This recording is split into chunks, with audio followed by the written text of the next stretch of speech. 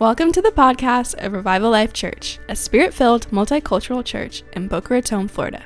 If you would like more information about Revival Life Church or Pastor Carl Thomas, you can find us on the web at revivallife.church. 2022 Abraham, Journey to the Promise. Remember last Friday, Bishop came and talked to us, talked about living from the future. Remember that? That was profound, right? Oh man, this is going to be, I'm going to ask the same question 900 times today. That's what's going to happen. I can feel it in my spirit. Mike, you remember when Bishop came, right? Yes, sir. Yeah, and he talked about living from the future. You remember that? That was good, right? You guys in the bag, remember, talked about it. We stay stuck in the past. We think our past determines our future, right? But our past does not determine our future. What God has called us to determines our future. And so, we overly focus on our past successes. We overly focus on our past failures. But God has a promise He's moving us toward. Amen? And if God is in the future calling us to something, then your past is not nearly as important as you might think it is, right? But we need to get in the Word. We have to rightly understand the Word. We have to rightly divide the word of truth. We have to properly discern the Word so we can see what God really says to us. One of my great grievances in this day and hour in the Spirit-filled church and the church in the West in general is that we somehow twist the Word of God to try to get what we want. And the lie in that is that we somehow think we know what's best for us better than what God has for us. That's the lie based on two things. It's a lie based on the fact that we don't really trust God for our future, and we think we need to come up with something better. And it's a lie that says that what I come up with is better than what God could come up with. These are two lies mixed into one, and we gravitate toward these things that make us our own God and get disappointed that we don't get what we wanted to come into. And I don't speak this as a rebuke. I speak this because I know God is going to ignite something in some hearts today, and He's going to move us somewhere. I don't want to preach this too much. I got a lot I want to talk about. Let me tell you this. John chapter 1, verse 1. Don't put it up. You know this verse, right? Everybody knows John 1:1, right? In the beginning was the Word. Come on, say it with me. In the beginning was the Word, and the Word was with God, and the Word was God. We know that one, right? You can put up. We know that one, right? Yeah, because first things matter in the Bible, right? The first things that are said matter. The first time a subject comes into the Word matters. It determines something. It lays the foundation. But we all know John 1:1. You all know Matthew 1:1. A little more quiet. It's probably just as important as John 1:1. Put it up if you would. The record of the genealogy of Jesus, the Messiah, son of David, son of Abraham. That probably means something. That probably means something. Son of David, son of Abraham. There's a three-person family tree at the very beginning of Matthew. Now, Matthew was writing this gospel. He had a different audience, of course, than John. We've talked about that. But just like John was establishing something, that this Greek concept of logos is greater in the logos of God, Jesus, Matthew is trying to establish something to the Jews of the era, that Jesus Christ is the heir of a promise. And so he says that he is the son of David, son of Abraham, a three-person family tree. Of course, the end of that tree is Jesus, an important character in the New Testament. Amen. Yeah, Jesus the Messiah, Son of God, second person of the Trinity, fully God, fully man, right? Before him we find David, who's the son of Jesse, but that's not how we see him here. Of course, this was a whole millennium, 1,000 years before Jesus walked the scene. God raised David from humble origins as a shepherd from Bethlehem to rule as Israel's second king. David led Israel to its pinnacle of power and glory and became the ideal for a future messianic leader that ultimately found fulfillment in David's descendant, Jesus. He showed success in a whole bunch of ways. He was a shepherd, but he was a military leader. He was the king of Israel. He was He wrote most of the books of Psalms, and God made a promise that He would forever have a descendant on the throne of the kingdom of Israel. So this is who they're calling the father of Jesus. And the grandfather of Jesus, we see Abraham, and that's going back another 1,000 years. So we got Jesus about 1,000 years back. We got David about another 1,000 years back. We got Abraham. And in Romans chapter 4, Paul says that Abraham is not only the father of David, but he is the father of everyone who believes, who has faith in God. And everyone who is a child of God, you can put that up, Romans 4:16. And everyone who is a child of Abraham gets the promise that Abraham got. That's important. That's important. If you had a wealthy relative who passed away, you mourn, of course. You're sad. You are upset that they leave. But inevitably, you begin to think about the will, right? I mean, you begin to think, what happened to the stuff that they got? You just got to be honest with me here. You think, first of all, oh, it's so sad that rich Uncle Johnny is dead. He was such a nice guy, and I wonder who gets the money, right? Like, this is you want to hear the will. Now, if it's your father, you're particularly interested to know, because you just assume if Daddy Johnny died, you have to now be responsible for everything that he amassed. You're responsible for the estate. You're responsible for the things that he was responsible for. If he owned a business, you got to make sure the business is taken care of, the employees are taken care of, that his affairs are taken care of, or the government comes and takes it. Amen. You hear what I'm saying? Yes? Now, if Abraham is your grandfather, and Paul said that everything that was promised to Abraham is promised to you, it might be important to get the will out and find out that what Abraham had, so you know how to steward what is now yours. Amen. That's a good word right there. God has promises in your life that are sustaining you right now in ways. Go ahead, Sonny. God has promises in your life that are sustaining you in ways you can't see at this very moment. I want you to get that. Right now, God made promises to Abraham. He made promises to David. And He made promises to Jesus and through Jesus about those who have faith in God. And there are times in your life that you feel like you are in the pit. And there are the promises to these saints that are sustaining you in ways you do not even see. You know, when you come through that breakthrough, and the other time you look back and you're like, oh my God, God was with me that whole time. You know that. But now when you're in the valley, and I feel like some of you are in the desert season right now, instead of waiting till the future, right now say, there are promises sustaining me right now that I do not even recognize. But God, let me see what those promises are so I can cooperate with you to see them come to pass. Bishop talked about living from the future, and we need to look back and learn from the past, of course.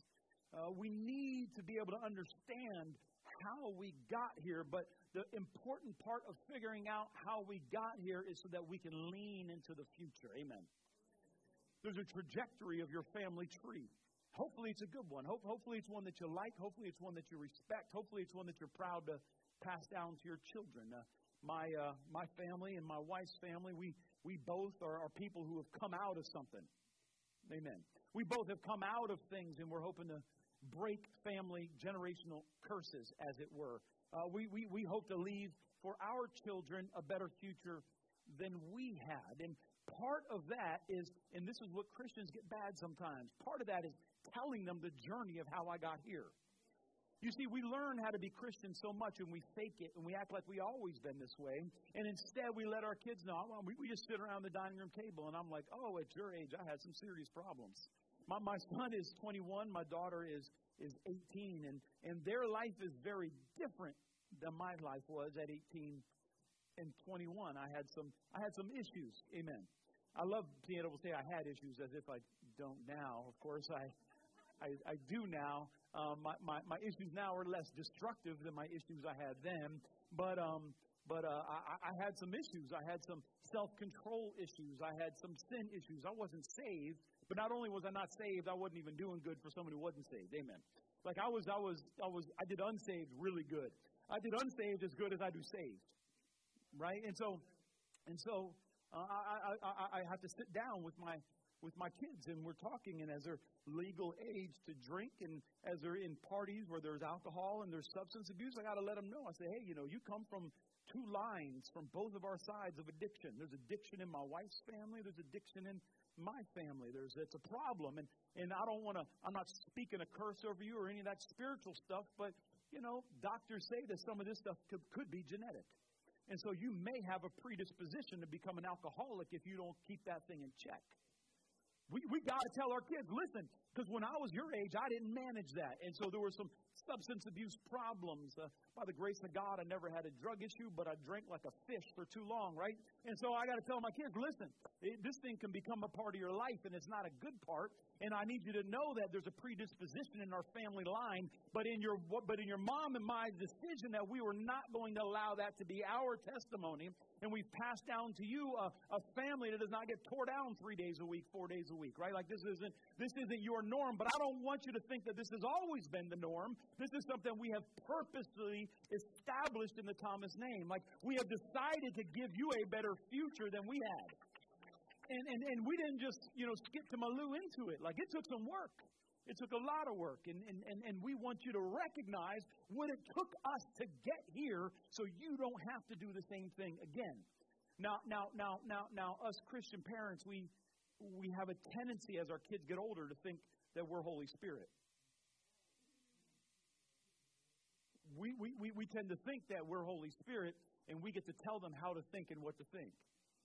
We treat our 14-year-olds like we treat our 4-year-olds.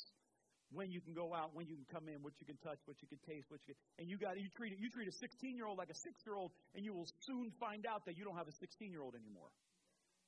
You find yourself at the prayer meeting, Lord, God, can you pray that my daughter come back, that my son come back, because you treated a 16-year-old like a 6-year-old. And you got to let them know at the beginning, listen, I'm not telling you what to do, but I'm giving you information that you didn't have to learn that I learned. You can do whatever you want with it. If you want to become a raging alcoholic and destroy your life, that's fully your choice. I recommend you don't. Let me tell you what it's cost me, and I would recommend you don't make the same decisions. And I would tell that to any young person today, any young is, younger than me, right? I would tell that to any person today, I have learned some things on this journey of mine in Christ, and I have hit some speed bumps, and I would recommend that you listen to what it's cost me to get here, and don't pay for what's free. Right? We have given you some wisdom and victory. It's up to you. It's up to you what you want to do with that. I can't control you. That's the Holy Spirit's job, and I trust Him. But I want my kids to know what it cost us. What it cost us to come into this place of living in a city I never thought I would live in. Owning a house I never thought I would own, pastoring a church I never thought of. I mean, I remember when I got saved, and at the end of worship, when like the anointing falls and it's time to get up, and I remember I got saved and I was like, all I want to do with my life is get on stage at the end of the worship and prophesy. That's it. If I could do that, that would be, I'm good, right? Like that was it. And I remember going to my pastor and saying, man, I would love to do that, but God can't use me. I've sinned way too much. And he's like, what? I'm like, no, you don't know. You don't know. I've been deep, right? And then I began learning the ways of Christ, and I had to come out of a lot. It took me, I had to be transformed into a new person gradually, day by day, through the Word, by the Spirit, consecration, and over time, the Lord was able to consecrate me enough to actually use me as a vessel. And I want my kids to know, hey, it took us something. It took trusting God. It took being faithful. It took faith. It took miracles. But you don't want to start over again, right? Right? And we need to ask the question: what did it cost our father Abraham to get the promise that he got? And how can we learn from our past so we can lean into our future? If he is the father of faith, and if he is in our line, what is my inheritance?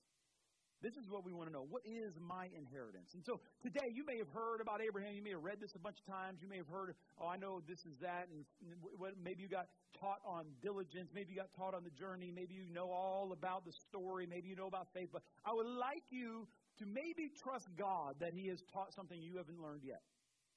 It's possible that God has something that you haven't learned yet.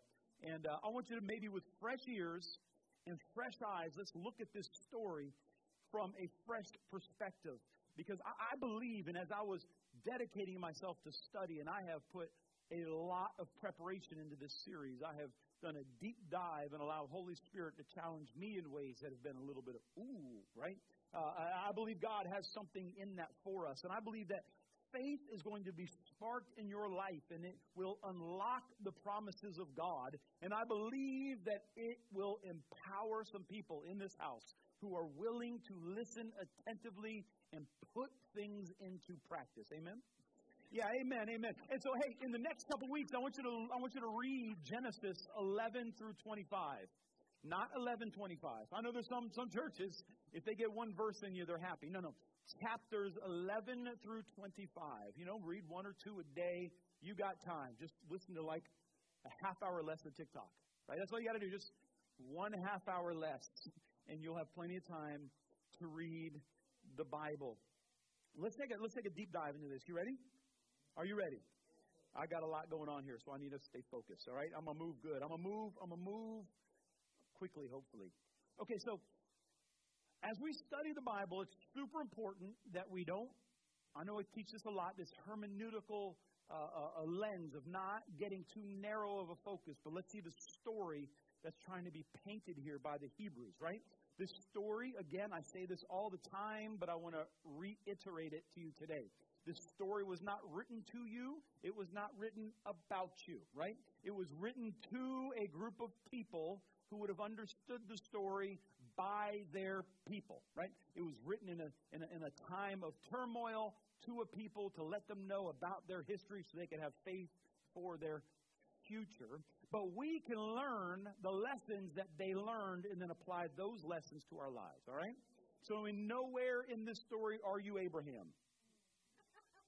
Okay, you're not Abraham.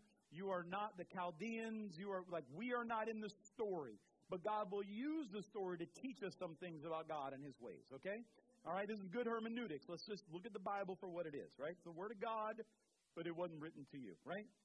So in chapter 11, we read the story of the Tower of Babel, right? And in the story of the Tower of Babel, everybody came together and they thought that they could touch God through their own power.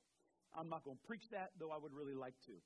And so in this, God came and scattered them all over the land. He confused their language and He scattered them. And as you read the genealogies, Abraham's dad was part of that scattering. We don't know if Abraham is there. We certainly know that his dad was part of that. But out of this chaos of people being scattered everywhere, we learn of a man named Terah who took his family from Ur of the Chaldeans to enter the land of Canaan, right?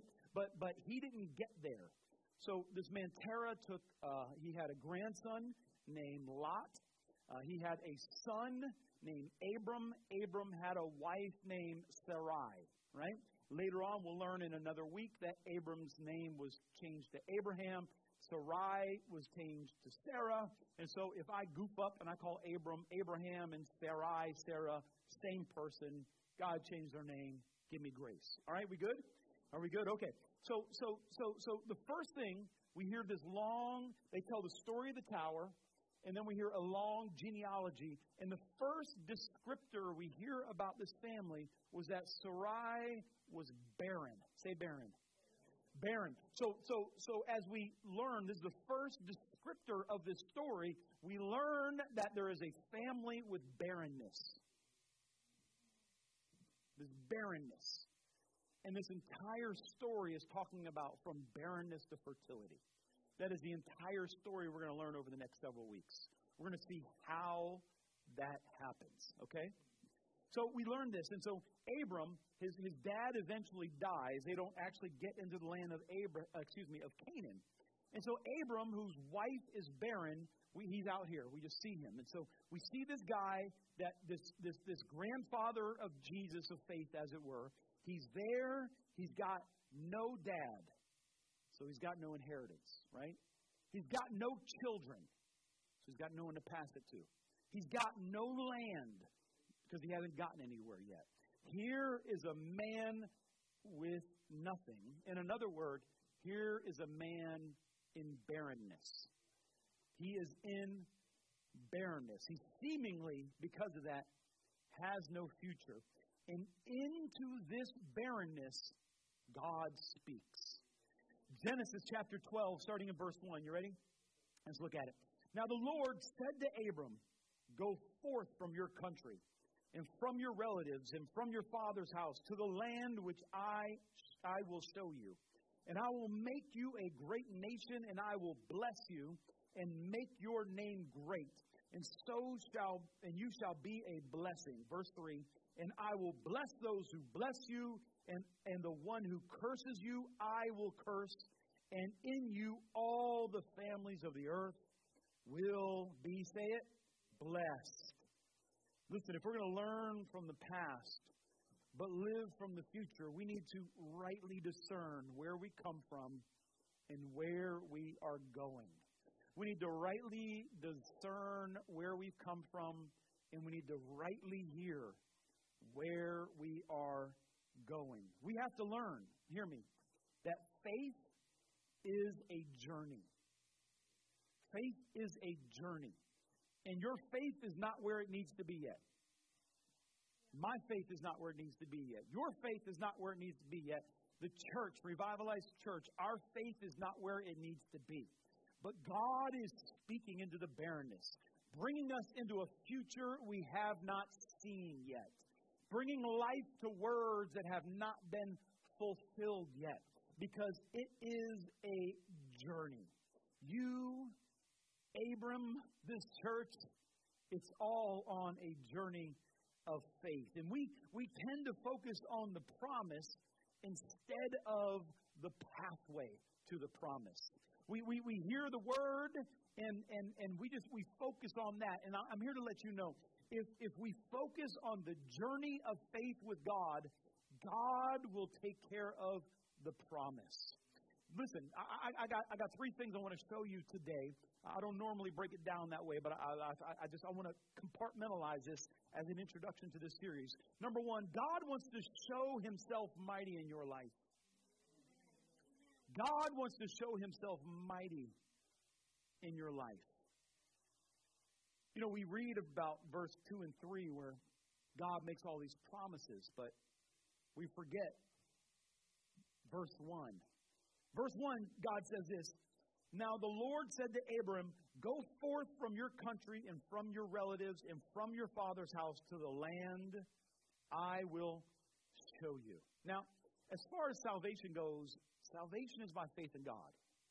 You put your faith in God, you are saved. And is that locked in forever? Can you not be fully saved? That's all tertiary theology. The important part is, if you have faith that Jesus Christ died on the cross for your sins, was resurrected and ascended into heaven, and you have faith in Him as your God, then you are part of the family of God, right? That's the important part. But I want you to hear this, that the promises of God are always conditional. They're conditional on you completing the corresponding action. Now, as us Spirit-filled Christians, us Pentecostal, charismatic, if I can be honest and I can speak into our camp, our faith camp, we tend to fall, hear me and don't get offended by this, we start to fall into magical thinking. Magical thinking is if God says something, things will magically happen in my life. That I don't have to do anything. I can just hear God and then magically things will happen. Or, didn't happen yet. What God is waiting for is for me to really think about them enough. And if I think about them enough, they happen. Okay, that didn't work. What I need to do is I need to say them more. And if I say the things of God more, then magically they'll happen. And then when we get mad at God that they didn't happen, it's because either we didn't hear God right or I don't have enough faith right. But I'm here to tell you, God is not really into magical thinking. He's in the relational thinking where He gives you promises and He gives you a pathway to the promise, and we have to follow the pathway to come into the promise. God answers your dilemma, but not necessarily the answers you want. He acts like He's God. God knows what He's doing, and He wants to move us from our barrenness, but it takes a journey out of what we know and into the unknown. And this is where we trip up. If you knew what it would take to fix your barrenness, you would have already fixed it.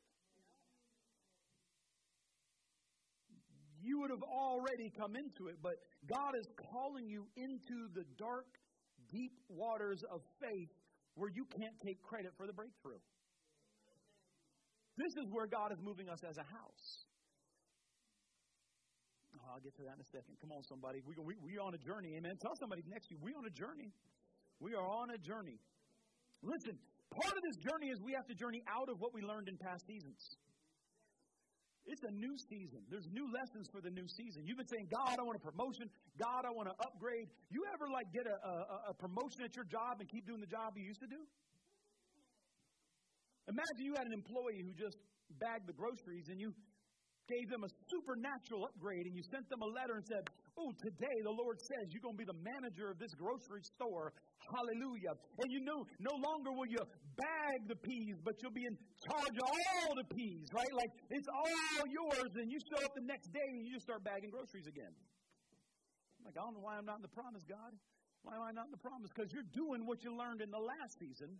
You're not coming into what has called you in the new season. You need to learn new things for the new call in the new season. But we keep doing what we got before when we got there. Listen, when you got the promise, you weren't walking in the promise. If you were walking in it, you wouldn't have needed the promise.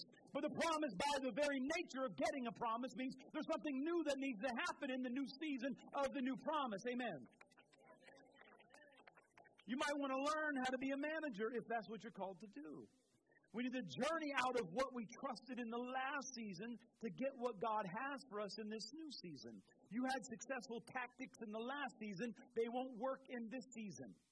You remember Bishop said what you had before won't get you where you're going, so he had to bring you into a season of barrenness so he can rebuild and speak into the new season to get you where you're going. That's what he spoke over this house. But it's what he spoke over you too. It's what he spoke over all of us. And none of us want that word per se. None of us want this season of barrenness to come into God building something, but He's God. For some of you, you're at the bottom. You're at the place of barrenness. You're like, I don't care what it looks like. I'm ready. I already got rid of the old thing. I'm ready for something new right now. And that's a good place to be. But we sit in that barrenness holding on to, we talked about this before, the melancholy, the lament. We keep seasons that God died alive by meditating on the grief of them dying instead of just reminiscing on the good times and looking forward to more good times. Instead, we keep that dead thing alive by mourning it forever. Oh, why this happened to me? Oh, why did this fall apart? Oh, if I only would have done that. Instead, you just, man, I remember that good thing. Looking forward to some more good things. Amen. Come on, somebody. That'll help you. That'll help somebody. This is the pattern of the Bible. This is the pattern of the Bible. God wipes the slate clean to do something new. All throughout Scripture. All throughout Scripture, He wipes the slate clean to start something new. Elijah, you remember, had to journey into the drought before he could declare that God was the true God. He was already a prophet. He was already the prophet of God. But he had to journey into a drought so that God could build something new from him. The children of Israel, they got delivered from Egypt, but they had to wander in the barrenness of the desert before God could bring them into the promised land. Remember, Christ Himself, our Savior, got baptized in the Holy Ghost. I mean, He don't live 30 years without sin. You would think, like, if I go 30 years without sin, I'm expecting to get caught up, right? Like, 30 days without sin. I'm expecting doves to land on me wherever I go, right? Like, I'm expecting to have, like, gravitational powers where metals fly toward me and things, right? Like, Jesus only lived 30 years. Holy Ghost falls on Him. And his reward was barrenness. The Lord took him into the desert because he was going to build something new. He's like, that last 30 years, good job, but now it's time for something new. In the desert, out of the desert came Jesus, the Bible says, in power. Amen. So God will lead us into a season of barrenness to strip away the distractions from what He really wants to heal us of. He'll take us into the desert. You see, you're holding on to some good stuff from last season, but chances are you're holding on to some bad stuff. My wife and I were at a pastor's retreat recently, and the pastor, one of the days, he said, "Hey, what we're going to do is we're going to share we're going to go around the room and we're going to share some of the highs and some of the lows from the last 2 years." And I was like, "Oh God, COVID, you had some betrayal, had all kind of it's been a season." I don't know anybody can rate what I'm talking about. Can anybody testify? It's been a season, amen. It's been a season. And I'm like, oh, Jesus. And I knew this a couple weeks ahead of time. We were going to share our highs and lows. My wife's like, what you going to share? I'm like, I do not know. It's been a ride, right? It's been a ride. It's been a ride. And bless God, I didn't have to go first, right? And so he started at this other table of pastors. And the first pastor, did I tell this story already in church?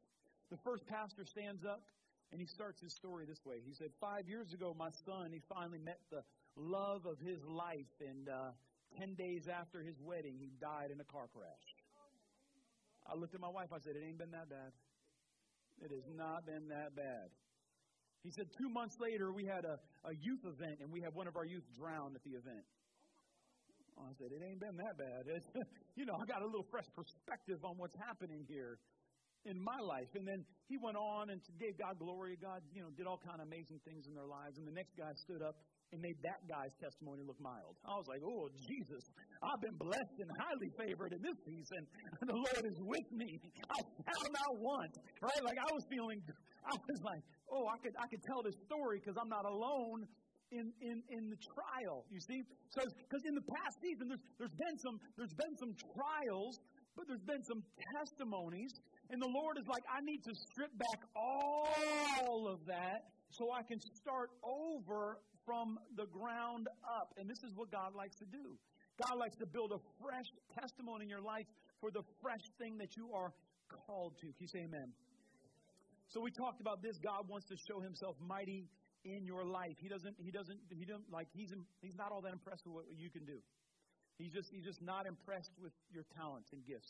Our worship this morning, good, yes?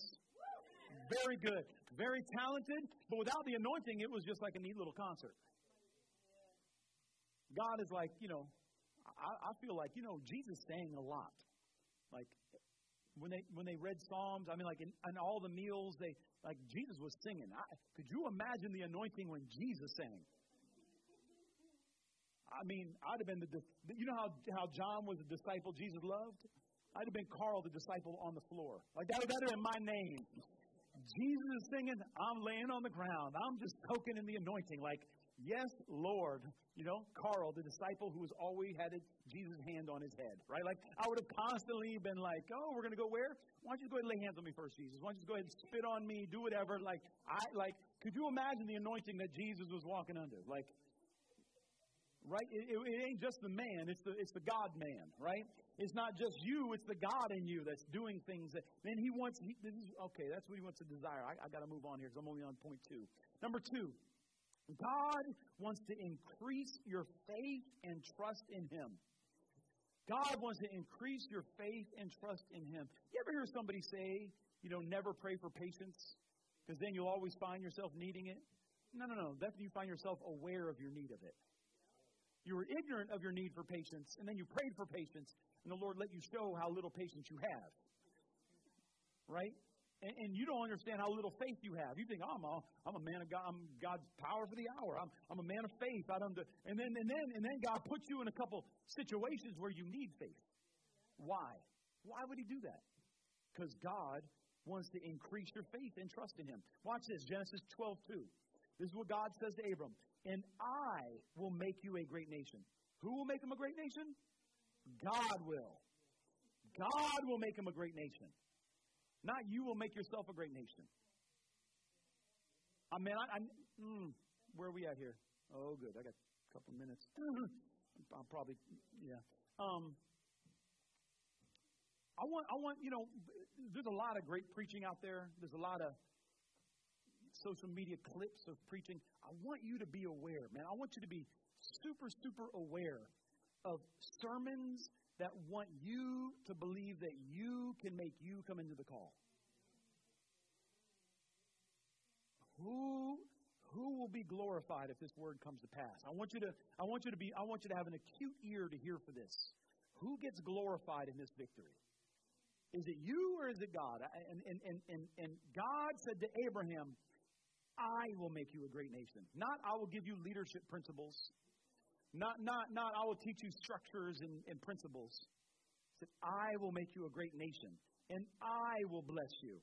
And I will make your name great so that you shall be a blessing. I will do. This is God, and this is what God wants to do in your life. He wants to increase your faith and trust in Him. But He says this, come on, amen. But He says this to Abram. Watch this. He speaks this to Abram in the midst of his barrenness. Remember, no dad, no country, no children, no future. He's not rich. He didn't have almost anything. But God tells him, I will make you a great nation. Like, how are you going to do that? He's 75 years old now. At 75, you kind of figure where your life's going. If not by, 40, 50, 60, 75, you've got a couple things figured out, right? Like, at 75, you're not thinking, you know what? Maybe I'll just start a country and have a whole bunch of kids. Maybe that's not how you're thinking at 75. My wife and I, we're not sure we want another dog, right? And I'm only 50. I'm not ready for that kind of commitment. You know what I'm saying? I'm not sure I'm ready for that.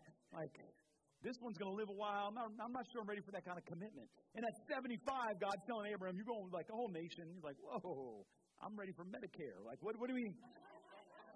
The right knee is starting to creak a little bit. I like to sit in my chair and watch my shows at night. That sounds like a lot of work, right? But God wanted to do something through Abram. But hear me, He first had to do something in Abram, right? In order for Abram to understand God was all he needed, He had to take him to a place where the promise was all that Abram had. He had to take him to a place where all Abram had was the promise of God. And God wanted to let him know, is that going to be enough for you? Is my promise going to be enough for you? This is what happened to Jesus, the guy that we're supposed to be following. This is what happened to our Savior. Mary, watch this, was barren. She did not have a husband. She was a virgin. And she had a promise from the Lord that out of her barren womb would come the Messiah. And His name will be Jesus, Yeshua, salvation. And Jesus, watch this, in His life, He lived and He left His heavenly Father's house to the barrenness of earth where there was no presence. And He walked the earth. He was raised by a mother with no earthly father. He had a stepfather, but he did not have a natural father on earth. He had no status. He had no inheritance from man, but he had a word of God over his life. And I tell you what, Jesus, the Bible even says that He didn't come up as somebody. In Luke 2:52 it says, Jesus kept increasing in wisdom and stature and favor with God and men. It's not just that Jesus had a word in one day. He was the Messiah. There was a promise over His life, and there was a journey for Jesus from that barren womb in that place of birth, and where there was no room for them at the end, that very place where there wasn't even a house for Jesus, and there was a journey. He went in with the Father, a word over His life as He journeyed into the promise of God that He would be the King of Kings and the Lord of Lords, making the enemies of God His footstool. And this is the pattern of God. It tied Jesus to the prophet Samuel. You remember Samuel in the temple. Where was Samuel? Why was he in the temple? He was raised with no earthly father. And this is the word that came over Jesus, that he kept increasing in wisdom and stature. This was the word over Samuel. 1 Samuel 2:26. Now the boy Samuel, look at it, put it up. The boy Samuel was growing in stature and favor with both the Lord and with men. The very same word over Jesus. It's there on purpose. This is the pattern of God. You may not have a natural father who is pouring into your life. You may not have a natural inheritance that you get to come into one day. But God has a word over your life. And He is bringing you into the promise. He is walking you through the pattern. He is walking you into His glory. This is the pattern of God. You can skip it, but you can never come into the fullness of your calling and blessing without it. And I want to tell you, this is Father's Day today, and I'm so thankful I get to be a natural father, and I get to be a spiritual father. But I didn't grow up with a natural father. I just grew up with a single mother, and I want to let you know, single mothers, those without an inheritance, an earthly inheritance, those of you who don't have an earthly inheritance, or those single mothers out here where the father is not present, I want to tell you that you have an inheritance with God, right? God is with you. God is anointing you. God is overshadowing you. You may be living in barrenness right now, but keep following Jesus. Keep serving in the house of God. Keep the testimony of God on your lips. Keep faithful in your finances. And God is going to increase your faith so you can move mountains and come into the inheritance that Jesus has for your life. I believe it to be true. I know it to be true in my life. You may not see it yet, but it is the promise of God for you. Hallelujah. God sees your plight and He is with you. Oh, man, I feel the anointing right now. Man, I just think we just need to thank Him for a minute. I just think you need to thank Jesus that you have an inheritance beyond your natural family. Come on, just take 5 or 10 seconds. Just give a clap offering to the Lord and just say, thank you, Jesus, that my natural family does not determine where I'm going, but the promise of God over my life dictates who I am and where I'm going. Though man has tried to sabotage my future, my God can do exceedingly abundantly above all I could ask or think. Just thank Him right now. Just put His praise on your lips. Get it in your spirit, man. Let the anointing permeate your spirit right now. Oh, man, I feel God is doing something. I feel God is doing something. I feel God is doing something right now. My. My. Oh. About an organ, we'd have a praise break right now. I just feel it. I feel it in my spirit. I feel it in my spirit. Come on, somebody. Number 3. Oh, yes. I gotta move on. Gotta move on. Oh, Jesus. I just, Just think of first. I just get it in you. Get, Shabakate. Yes. You just thank Him. You just stay faithful to God. You stay faithful to God in this season. I'm telling you, if you stay faithful to God, you're like, but it don't look like it, Pastor. Oh, you're a good candidate for a breakthrough then. You are a good candidate for God to do something miraculous. You are a good candidate for God to show Himself mighty on your behalf. You are a perfect breeding ground for the promise of God in your life right now. God likes to clear the land and then plant the seed. He likes to get it nice and fertile with His promise. You know, I'm in the gardening, right? I need you to hear this right now. I just feel this on my spirit. I like to do a little gardening. I like to grow some plants. I like to grow desert roses. Because they're plants that grow in dry ground. I'm like, that feels like me. Hallelujah. Lord, I took some dry ground and put a little coral in it, and out came something beautiful, I like to think, right? And so when you have plants in pots, it's important to weed, like to get the weeds out of the pot, right? Well, why? Well, number one, it looks better. But number 2, if it's a pot, there's a finite amount of nutrients in that pot. Hear me, there's a finite amount of nutrients. And what do you want eating that nutrients? The plant you want to grow or anything that feels like growing?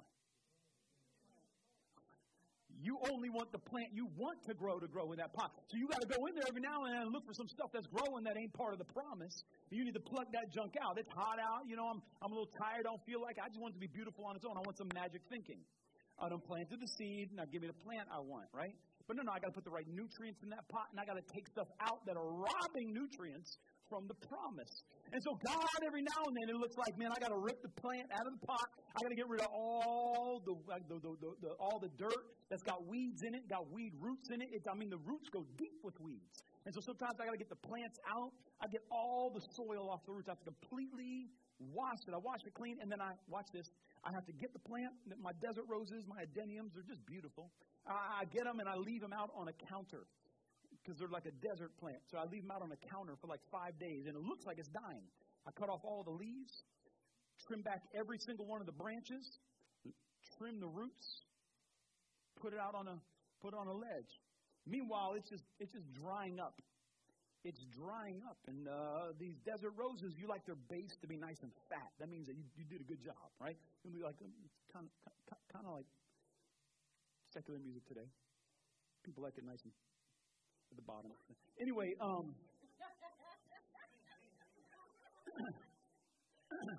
we'll edit that out. When we go live as a church, we'll edit that kind of stuff out. But you like the base or the bottom to be fat in these things, right? And so what you do is they store water in it. And so what you do is you put it on the shelf, right, and it dries out a little bit on the shelf. But you're training it. Watch this. Man, I'll tell you what, I wish I had pictures. You're training it. And so you leave it on the shelf for about 5 days, and it kind of starts to shrink a little bit. And you're training that thing. Hey, when I put you back in the water, I want you to value. When I put you in that soil, I want you to value the water and drink up as much as you can. That way the base gets nice and fat, right? It gets nice and thick. So there's a lot of people in the church today, they're skinny. They're dry. They're thick.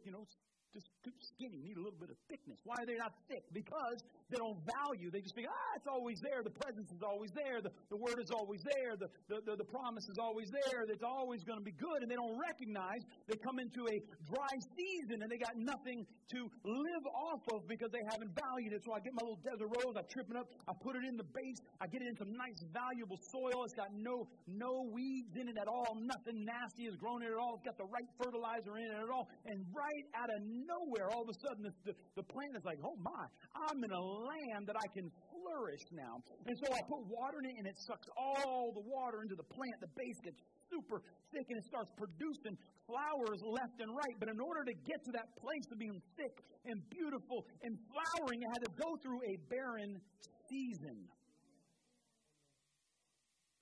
And I'm here to tell you, some of you're like, man, God, what happened to the promise? God's like, oh, no, yes, absolutely the promise. This is part of it, though. You want to grow in the land of weeds? That's fine. You're going to be fighting for your little bit all your life if you want, but God is like, no, I got to do some pruning. I got to change. I got to put you on the shelf a little bit. I got to teach you to value the atmosphere of faith that I have planted you in. I need you to be faithful in this little thing that I've given you so I can give you much more. I feel I could preach that. I went too long, but anyways, number 3, let me just thank God again, if you would, please. Just thank Him. He's taking you through something right now. This is prophetic over this house and over your life. Number 3, God wants to show the world that He is the one true God. I'm going to say it again. God wants to show the world that He is the one true God. This is the number 1 role of every prophet. It's not to tell the future. It's not to do magic tricks. It's not to make people feel better about themselves. The number 1 role of every prophet in the Bible is to point to the one true God. That's why I told you earlier, who benefits from this word? Does God get glory? Does God get glory? I don't have time to teach this. I'm going to teach that soon. But the prophetic flow on this house, the prophetic flow in your life, is to point people to Jesus. Sometimes God has to get you in a situation that only He can rescue you so the people around you can see that Jesus is alive. Can you say amen? He's got to put you in a spot that the people are watching, and you let them know, I know, I got a promise over my life. I'm not worried about it. I'm going to be somewhere. We were flying back from Tennessee, and the plane was out of its mind, just shaking everywhere. It was going crazy, and people are getting a little worried because it was a Legion Air. They don't want to waste fuel going around storms, so you're supposed to go, like, we want to get there nice and cheap, and I'm like, I'm bouncing around, and I'm like, I got a word for Sunday, so I know we're going to land.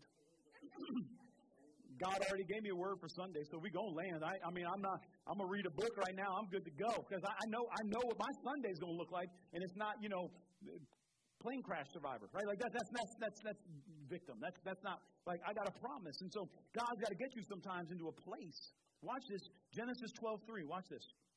He says to Abram, excuse me, he says, and I will bless those who bless you, and the one who curses you I will curse. And in you, all the families of the earth will be blessed. I got to let you know, my life is a sign. If you're part of this house, the prophetic anointing on your life is a sign.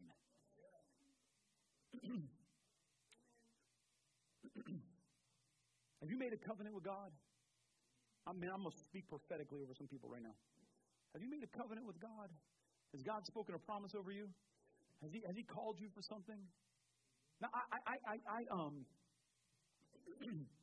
I believe this. You don't hear me talking bad about pastors. Because I never met a pastor that didn't make a covenant with God.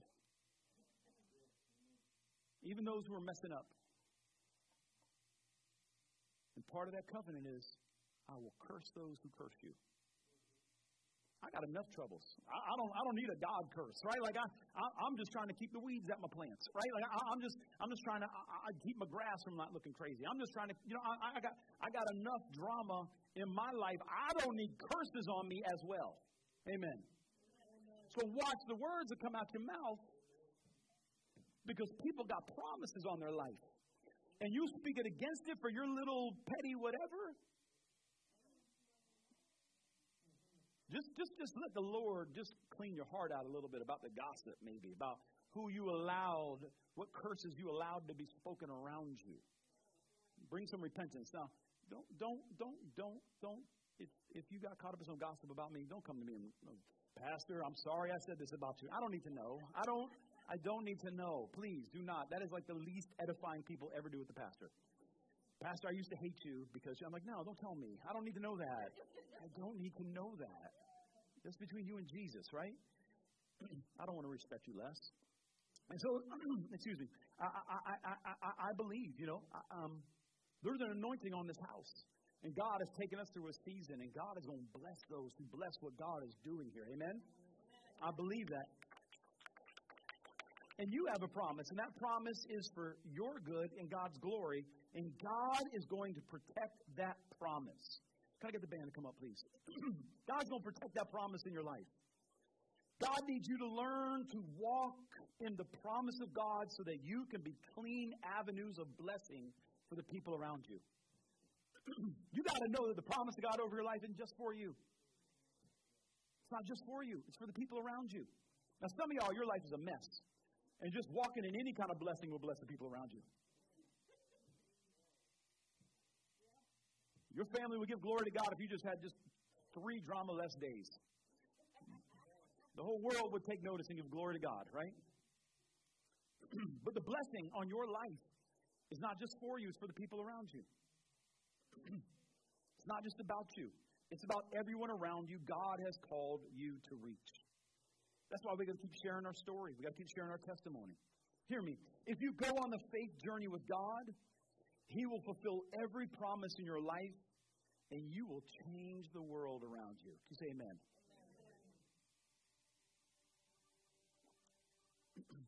Today is Father's Day. And it also happens to be Juneteenth.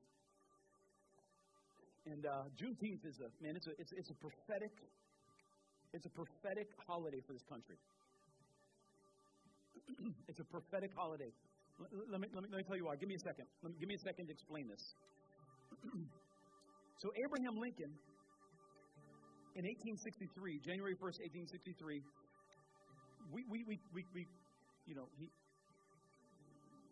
the Emancipation Proclamation, he freed the slaves in the Confederacy. Right? We know that, right? And so what people did was they took their slaves and they moved west to try to get away from the Union soldiers, right? So they moved into West Texas, and by 1865, hear this, there were 250,000 enslaved people in West Texas alone.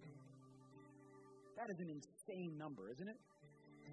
250,000 enslaved people in West Texas. That is insane. And that seditionist, Robert E. Lee, he surrendered in April of 1865. But Texas didn't free the slaves. Texas was like, we hiding out here. We got a little deep root, we got a little weed here. We got a deep weed of slavery. We're sucking away the energy from what God's trying to do in the South right now. And so we have Juneteenth, which is when the Union soldiers finally got to West Texas and declared, hey, that's it. We're done with that. So June 19th, these slaves in West Texas were finally freed of their enslavement. Now, here's what's super important about this. Prophetically, we don't celebrate the day of the Emancipation Proclamation. We celebrate the day that everybody got free. It ain't just about your breakthrough. It ain't just about your promise. It ain't just about what you are supposed to come into. It's about who you are supposed to reach.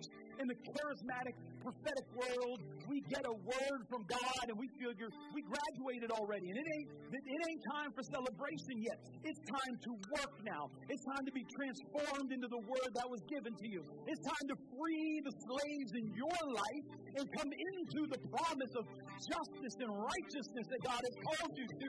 So that when you see some other people getting free through your life, then you can sit back and celebrate. When Abram heard the word of God, he didn't say, hey, here we go, we've arrived. No.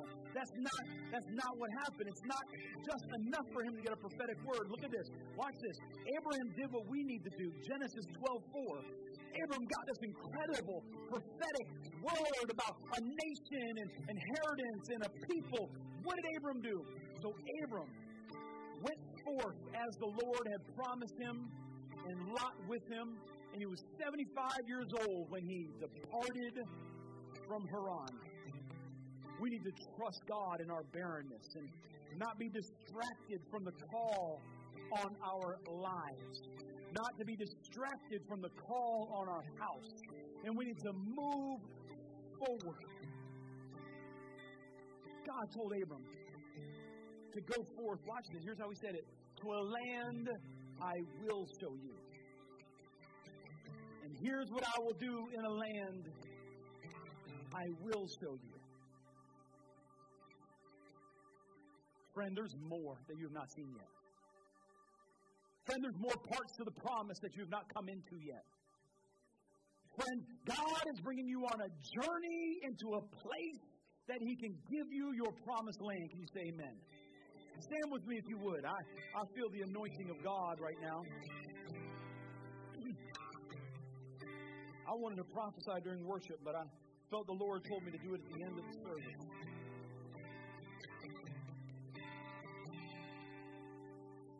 I want to challenge you today. We're going to have prayer again Wednesday at noon on Insta Live.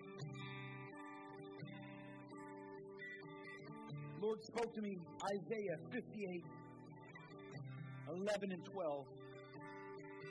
He said, the Lord will continually, watch this, this is a word for you and for me. You ready? The Lord will continually guide you. Now, this is shepherding people. You don't teach sheep to follow a dog. The guide dog walks behind the sheep. And the sheep got to get moving, and the guide dog lets them know if they're off course.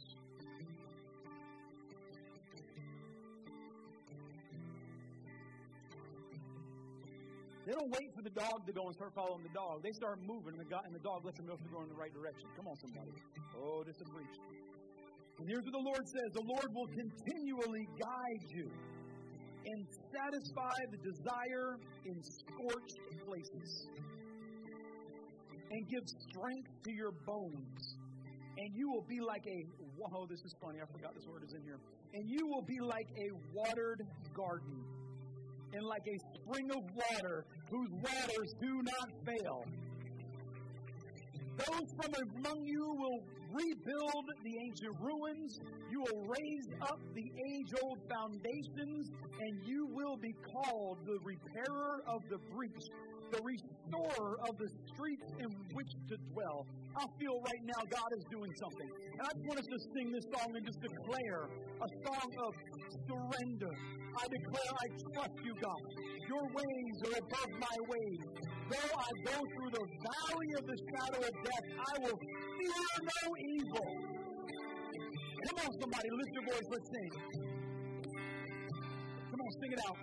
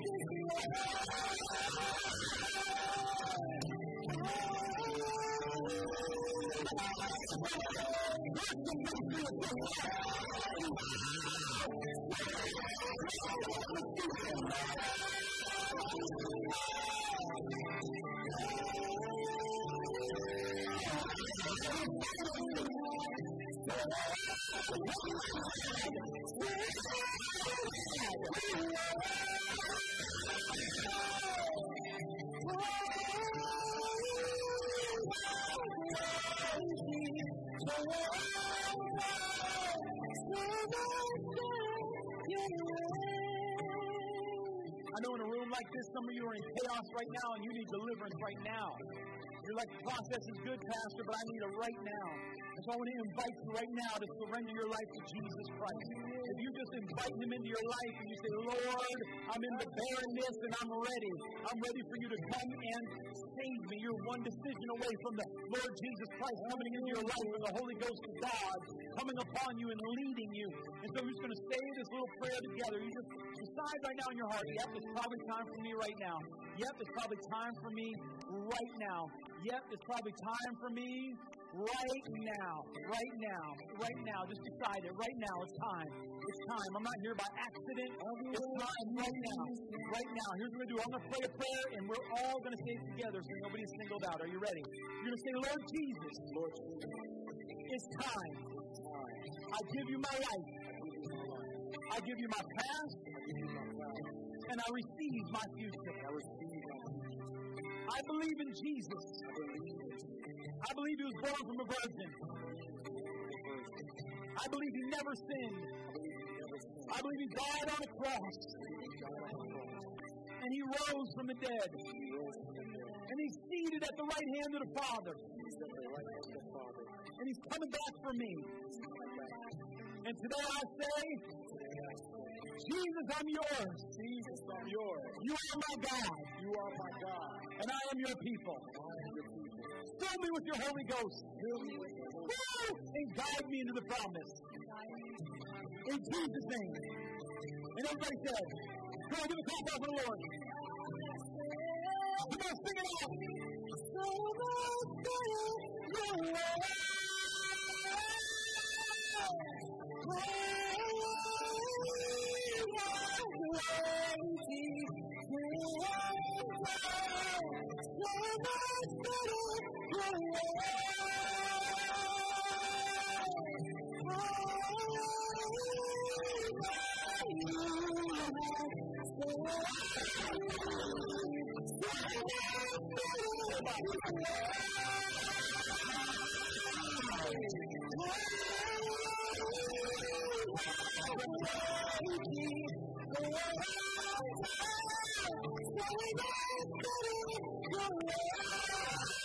A little bit of pressure, a little bit, you just go right by. I'm not going to lay hands. Someone's going to do it too.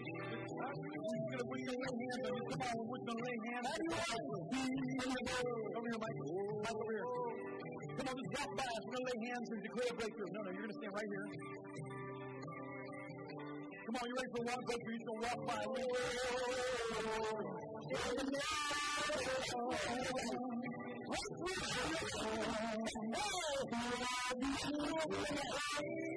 Over your life.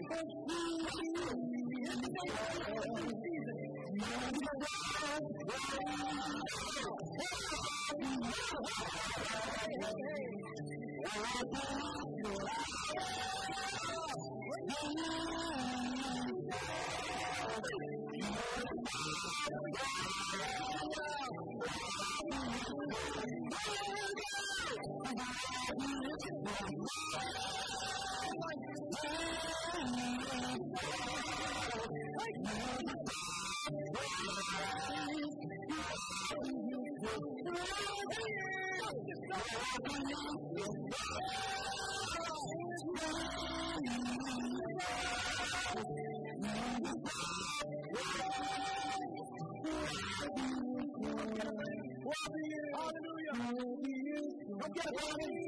Come get it.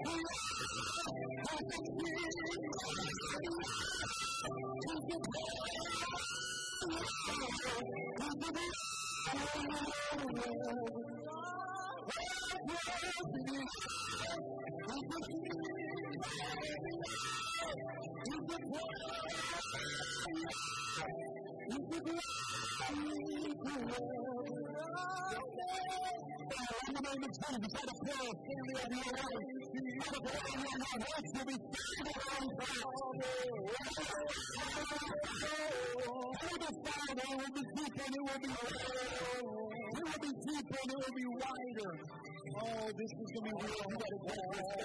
Your coming wedding is a blessing. Your coming wedding is a blessing. There's a miracle for you.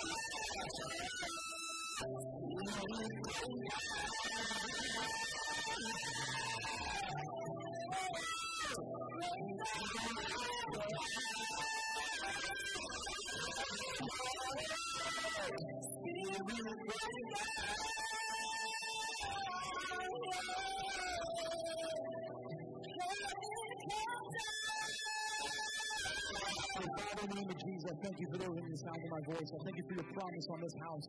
You're taking this house from barrenness to the promise. Father, we trust you. Father, we trust you with our lives. We trust you with this church. We trust you with our country. We trust you, Jesus. And I pray that you would guide us and lead us as you promised into the promised land. In the mighty name. Okay, yes, Lord. Yes, divine appointments. I hear the Lord saying, be on the lookout. Be on the lookout for those you're to share the promise with. Father, we love you and we thank you. In the mighty name of the Lord Jesus Christ. And everybody said, amen. Give a clap back for the Lord. Hug 2 or 3 people before you go. Happy Father's Day. If this is your first time here, there's going to be somebody in the lobby who wants to talk to you and give you some information. And there's Father's Day refreshments. Amen. Give it up for our worship team one more time.